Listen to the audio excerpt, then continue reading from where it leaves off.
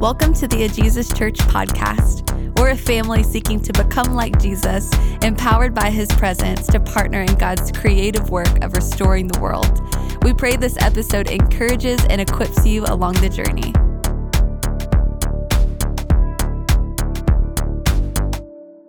We are on week 2 of our fall series in 1 Thessalonians that we've titled Rediscovering Church. In the wake of scandals and leadership failure, church hurt and confusion, and just a general societal pushback, what is the point of church? I mean, how does it fit in amidst today's competing voices? And what does it mean for us to be the people that Jesus has called us to be? Last week, Shelby did a fantastic job of setting the stage. She unpacked the circumstances around the context of 1 Thessalonians, explaining the backstory of how Paul and Silas found themselves in Thessalonica after intense persecution. Their backs were likely still hurt after the beating that they had received, and they were there for just a few weeks, and then they were also chased out of Thessalonica. And Paul, he leaves and he's curious, like, what happened? What happened to this fledgling church that we started? So he takes his compatriot Timothy and he sends him off to say, hey, go find out how this church is doing. And Timothy goes and he comes back and he's full of joy because the church wasn't floundering, it was flourishing, not just surviving the persecution, but actually expanding. So Paul wrote the letter that we're looking at today, a letter that is so helpful for us because in many ways the church was wrestling with a lot of the same issues we are. Shelby poked at the ways that our city is a modern Thessalonica, like caught between political pressures of Rome, Jesus versus Caesar, and the cultural pressures of their society, Jesus versus all of the other gods. Trapped in this transactional pattern that we have with our city, being formed by Portland, to consume a little more, to look a little prettier, to sacrifice a little bit more of our soul in the hopes of filling that gap that is inside of our chest, that hole that's longing to be filled, no matter the cost to us, no matter the cost to those around us. Portland bears a striking resemblance to Thessalonica, with its addictions to sex and money and pleasure and comfort. And these exclusive claims that we have as Jesus followers, they put us at odds with everyone, just like Thessalonica. But as Shelby mentioned, light shines brightest in dark places. And just like the church in Thessalonica, we have the potential of being the community, the family of faith, love, and hope that our city needs, centered on the person of Jesus and empowered by his Holy Spirit. So we're going to pick up kind of midway through where Shelby was last week. If you would stand up to your feet, we're going to look at 1 Thessalonians 1, starting in verse 3. 1 Thessalonians 1, verse 3 says this: "We remember before our God and Father your work produced by faith, your labor prompted by love, and your endurance inspired by hope in our Lord Jesus Christ. For we know, brothers and sisters loved by God, that he has chosen you, because our gospel came to you not simply with words, but also with power, with the Holy Spirit and deep conviction. You know how we lived among you for your sake. You became imitators of us and of the Lord, for you welcomed the message in the midst of severe suffering and the joy given by the Holy Spirit. And so you became a model to all of the believers in Macedonia and Achaia.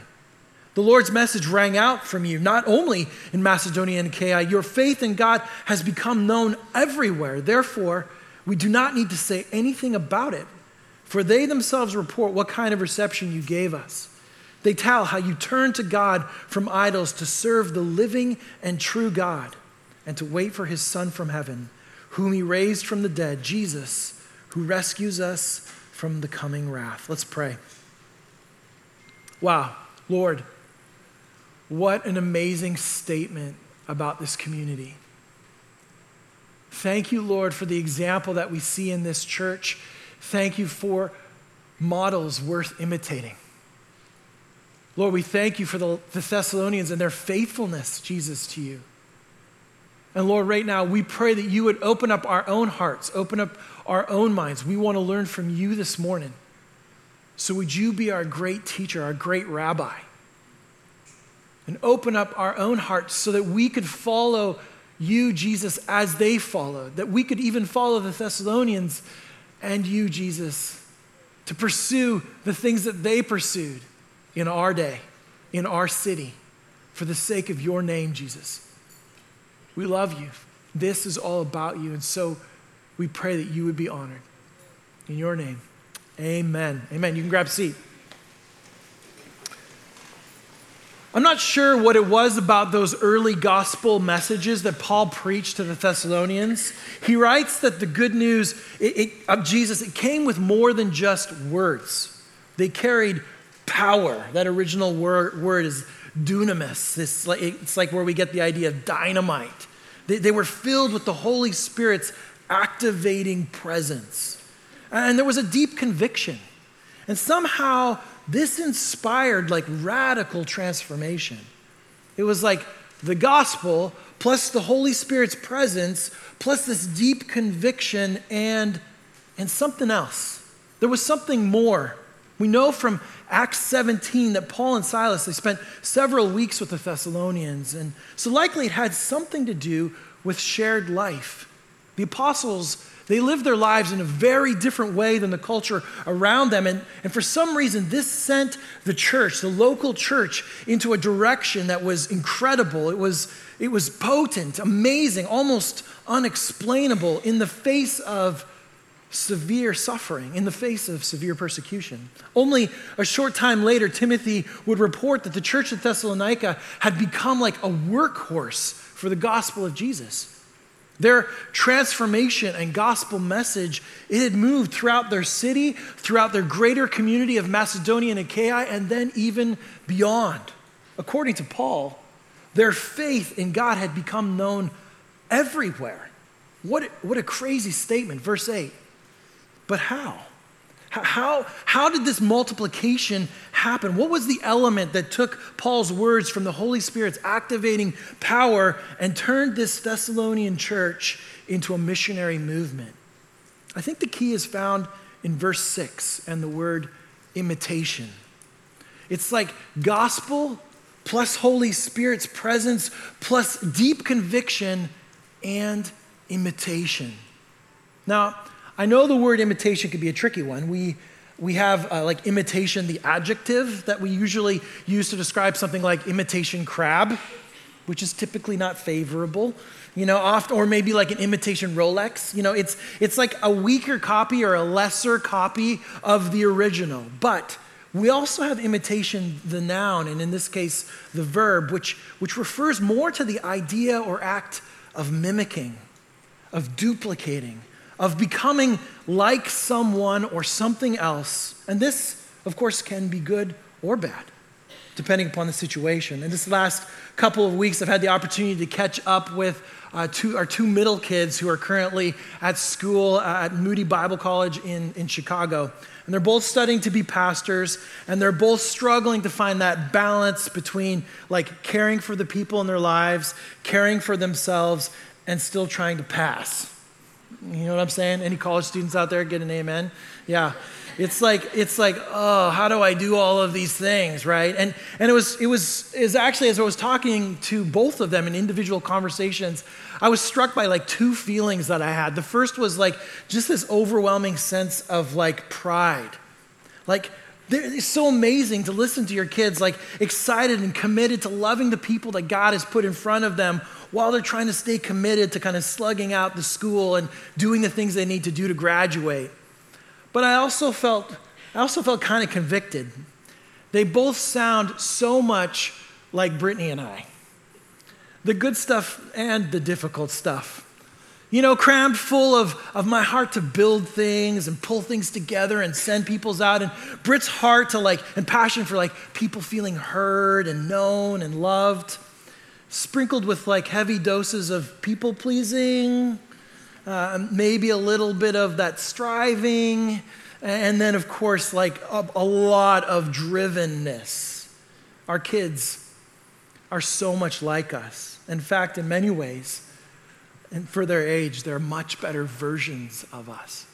And that, friends, that's the power of imitation. As we live lives in close proximity together, we learn what it means to be truly human on a more foundational level. This is why family is so important and it can be so powerful. Remember, family is a vehicle. And this was the element, I think, that set the Thessalonian church on fire. This is Paul's secret weapon to expanding the church. It was this idea of formation through imitation. He called the Corinthians to imitate him in 1 Corinthians 4 and to follow him in 1 Corinthians 11 as he followed Christ. He told the Philippians to follow his example together in Philippians 3 and to put into practice the things that the Philippians had seen, Philippians 4. He said similar things to Timothy and to Titus. And this isn't the last time that we're going to see this theme of imitation popping up in Thessalonians. Imitation was central to the work of Paul because it was central to Jesus. In his final words to his disciples, just before Jesus was taken up, he gave this charge. We sometimes call it the Great Commission from Matthew 28. He said this: "All authority in heaven and on earth has been given to me. Therefore, go and make disciples of all nations, baptizing them in the name of the Father and the Son and the Holy Spirit, and teaching them to obey everything I've commanded you. And surely I am with you always to the very end of the age." This was the last earthly command of Jesus to those who were following him. Jesus says, being a part of my family, it means going. It means expanding. It means growing. It means bringing people into our community. But the difficulty is we often hear words like baptizing and teaching, and then we have this little internal monologue that goes something like this: I'm not a pastor. I'm not a missionary. I'm not an evangelist. I'm not baptizing. I'm not teaching. I'm off the hook. But if you look carefully at that text, those aren't the words that are the primary call of the Great Commission. No, the central point is go and make disciples. And here's the thing about disciple making and that process in Jesus' day. It wasn't just an event. It was a relationship.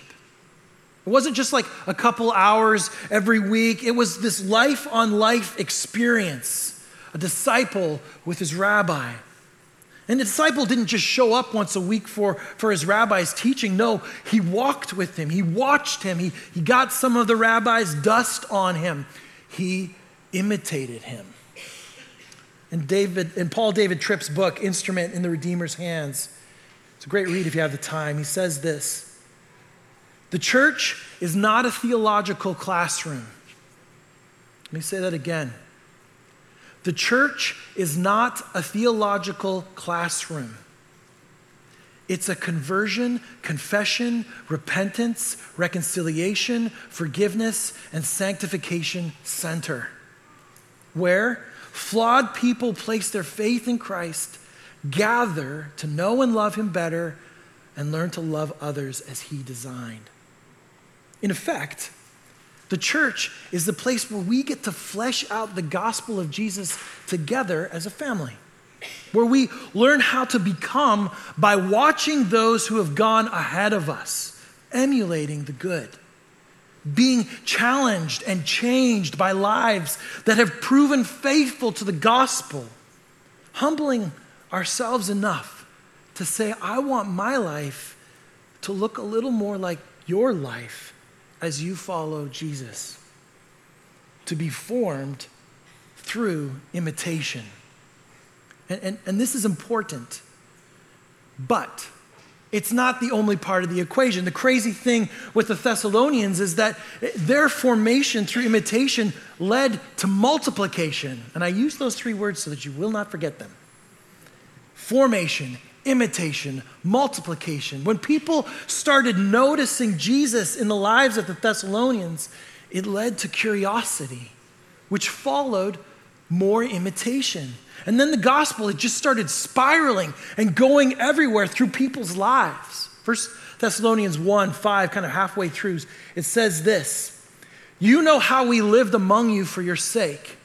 You became imitators of us and of the Lord, for you welcomed the message in the midst of severe suffering and the joy given by the Holy Spirit. And so you became a model to all of the believers in Macedonia and Achaia." Notice the progression there. Paul and Silas, they lived the gospel out loud, right, in their community to this Thessalonian people. And they catch it. They catch the DNA. And then they become imitators of them, of Paul and Silas, and of Jesus. And as they do, suddenly they themselves become models, people worth imitating. And so others who believe, they start watching the Thessalonians saying like, I want my life to look like your life. They start following them as they follow Jesus. This is discipleship. This is the discipleship model of the New Testament. Formation through imitation that leads to multiplication. Because in the end, you can argue with a set of facts. You can debate an interpretation of history. You can even deny the existence of God. But it is very, very difficult to argue with a life transformed by the gospel. It's very difficult to argue with the power of the Holy Spirit and the fruit of freedom that's moving in the life of a person who's slowly becoming more and more like Jesus. It's very difficult to argue with a life transformed. And all of this begs the question, look, so what was it that the Thessalonians lived? Like, what was it that they saw in Paul and Silas that then translated into their own story? What was the message that got out? Well, Paul describes three things that he observed, three distinctives that actually Shelby teed up last week that I'd like to dive into just a little bit deeper. First, their work was produced by faith. The word for faith in the original language, it carries with it the idea of like faithfulness and reliability. So when our work is produced by faith, it points at the reliability or faithfulness of the person or thing that we're trusting in. It points at its reliability. So then when you combine that thinking with Hebrews 11, it says that faith is an assurance in what we do not see. Suddenly our work in Jesus, it has something unexplainable to it. There's something going on that you can't quite see but is remarkable, that shows faithfulness. Is that, you guys tracking with me? Does that make sense? Maybe a quick analogy will help with this. I need a volunteer. Japheth, you already volunteered. Thanks, man. Come on up. Everybody welcome Japheth up. Okay, so Japheth, here's what I want you to do. This is a very visible and very sturdy stool. And I would like you to stand on it, please. I promise. I already tried. It was very stable. Are you okay? Yep. Not going to fall over? Yeah, good. Awesome. Okay. So we see Japheth standing there up on the stool. It's clear to our eyes that we see the stool below him. It's stable. It is supporting him. But I want you guys to use your imaginations for just a moment. Imagine with me, if you would, if that chair was invisible. Just imagine what it would look like if the chair was invisible, if you could see him literally standing in midair. What would that make you think? I mean, you probably ask the question, how are they doing that? Is there a wire from the ceiling? What's going on? How is he supported in midair like this? That's impossible. How is he doing it? The Thessalonians' work, it pointed at the reliability, the faithfulness of the invisible God they served. Their lives had an unexplainable stability amidst the suffering, amidst their day-to-day existence. Something in them, it pointed to divine help. The result was that people were left wondering, like, how are they doing that? How are they doing that? You guys tracking with me now? Yeah? Okay, let's give Japheth a round of applause. Thanks, man. Thanks, buddy. Now, I want us to consider that for a moment. Think about, does my life show evidence of the faithful, reliable presence of God? Do people in our workplaces and schools, do they look at us standing amidst the difficulties, standing amidst the challenges, with nothing holding us up except for this invisible hand of a loving Father and his family? And does it make them wonder, like, what's going on there? How are they doing that? 1 Thessalonians 8 starts, it says, the Lord's message rang out from you, not only in Macedonia and Achaia, your faith in God has become known everywhere. Their lives were so dramatically based on this support of God that people are like, what is going on? Do people wonder? Do they look at our lives? Do they wonder? This was the evidence and work of the Thessalonian faith in Jesus. Lives that pointed at the faithful reliability of an invisible, loving Father. And when the Thessalonians were asked, like, how is that possible? Their answer was simple. His name is Jesus. But there's more. Second, their labor was prompted by love. Now, the notion of love in our day and age, it carries all sorts of complexities. And we're going to talk more about that in the weeks ahead, but I want to keep today more focused. Jesus tells us in John 15 that the greatest form of love is to lay down your life for your friends. The epicenter, the center point of biblical love is sacrifice. Not warm fuzzies, not quality time, not sex, not even chocolate. Sorry, Richard, wherever you are. It's dying to self. The Thessalonians' labor was motivated by love for Paul and Silas and love for each other, even their whole community. But at its center, it was their love for Jesus. It was this love that motivated and drove them, and ultimately it overflowed on everyone around them. There's something about wholehearted love, passionate love that fires up death to self. It's like when our hearts find something big enough to give themselves to, we begin to forget about secondary things, however important they might be. And we begin to die to ourselves. Now, of course, this can be abused, but there are times in our life when love moves us to override our own well-being, to lay down our lives. Any new parents in the room? I've seen a few of them wandering around in and out. Right? Is there any other human on the planet that you would sleep 2 to 3 hours a night for?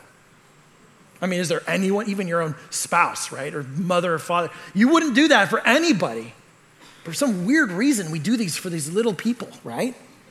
Is there anybody on the planet that you would endure unsettlable cries through the night, or being pooped on or puked on, and then just like when you're right at the end of your rope and you want to go and take them back to the hospital to try to trade them in for a puppy, they smile at you and you're like, okay, let's do it again.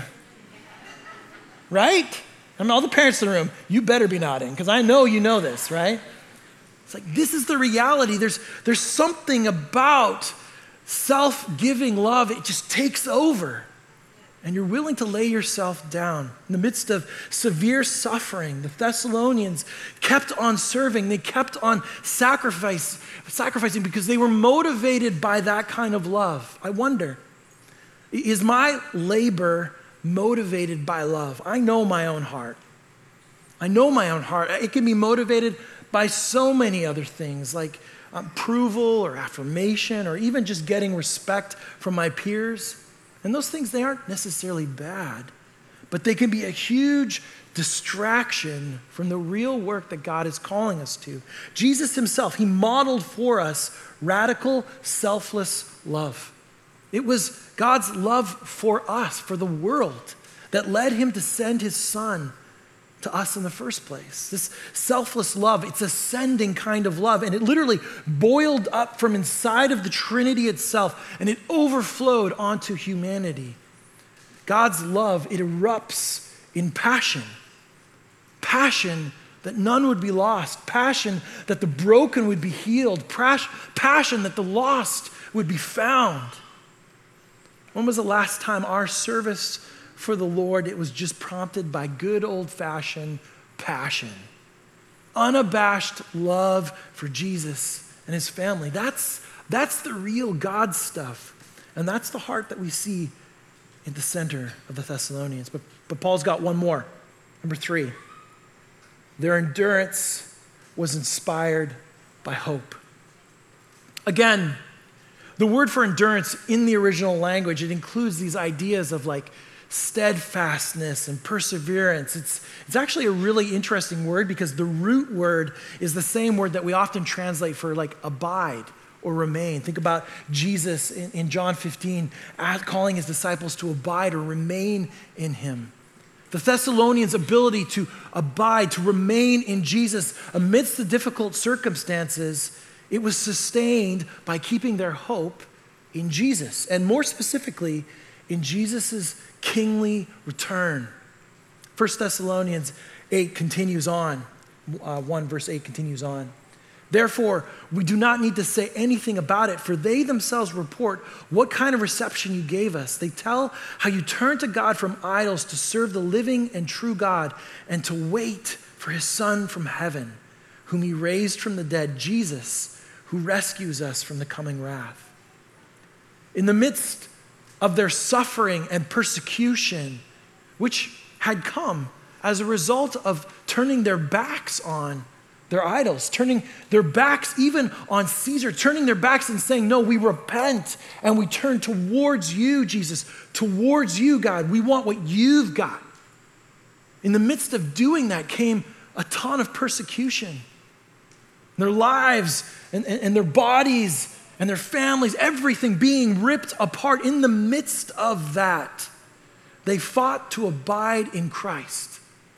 And the weapon they chose was the weapon of hope.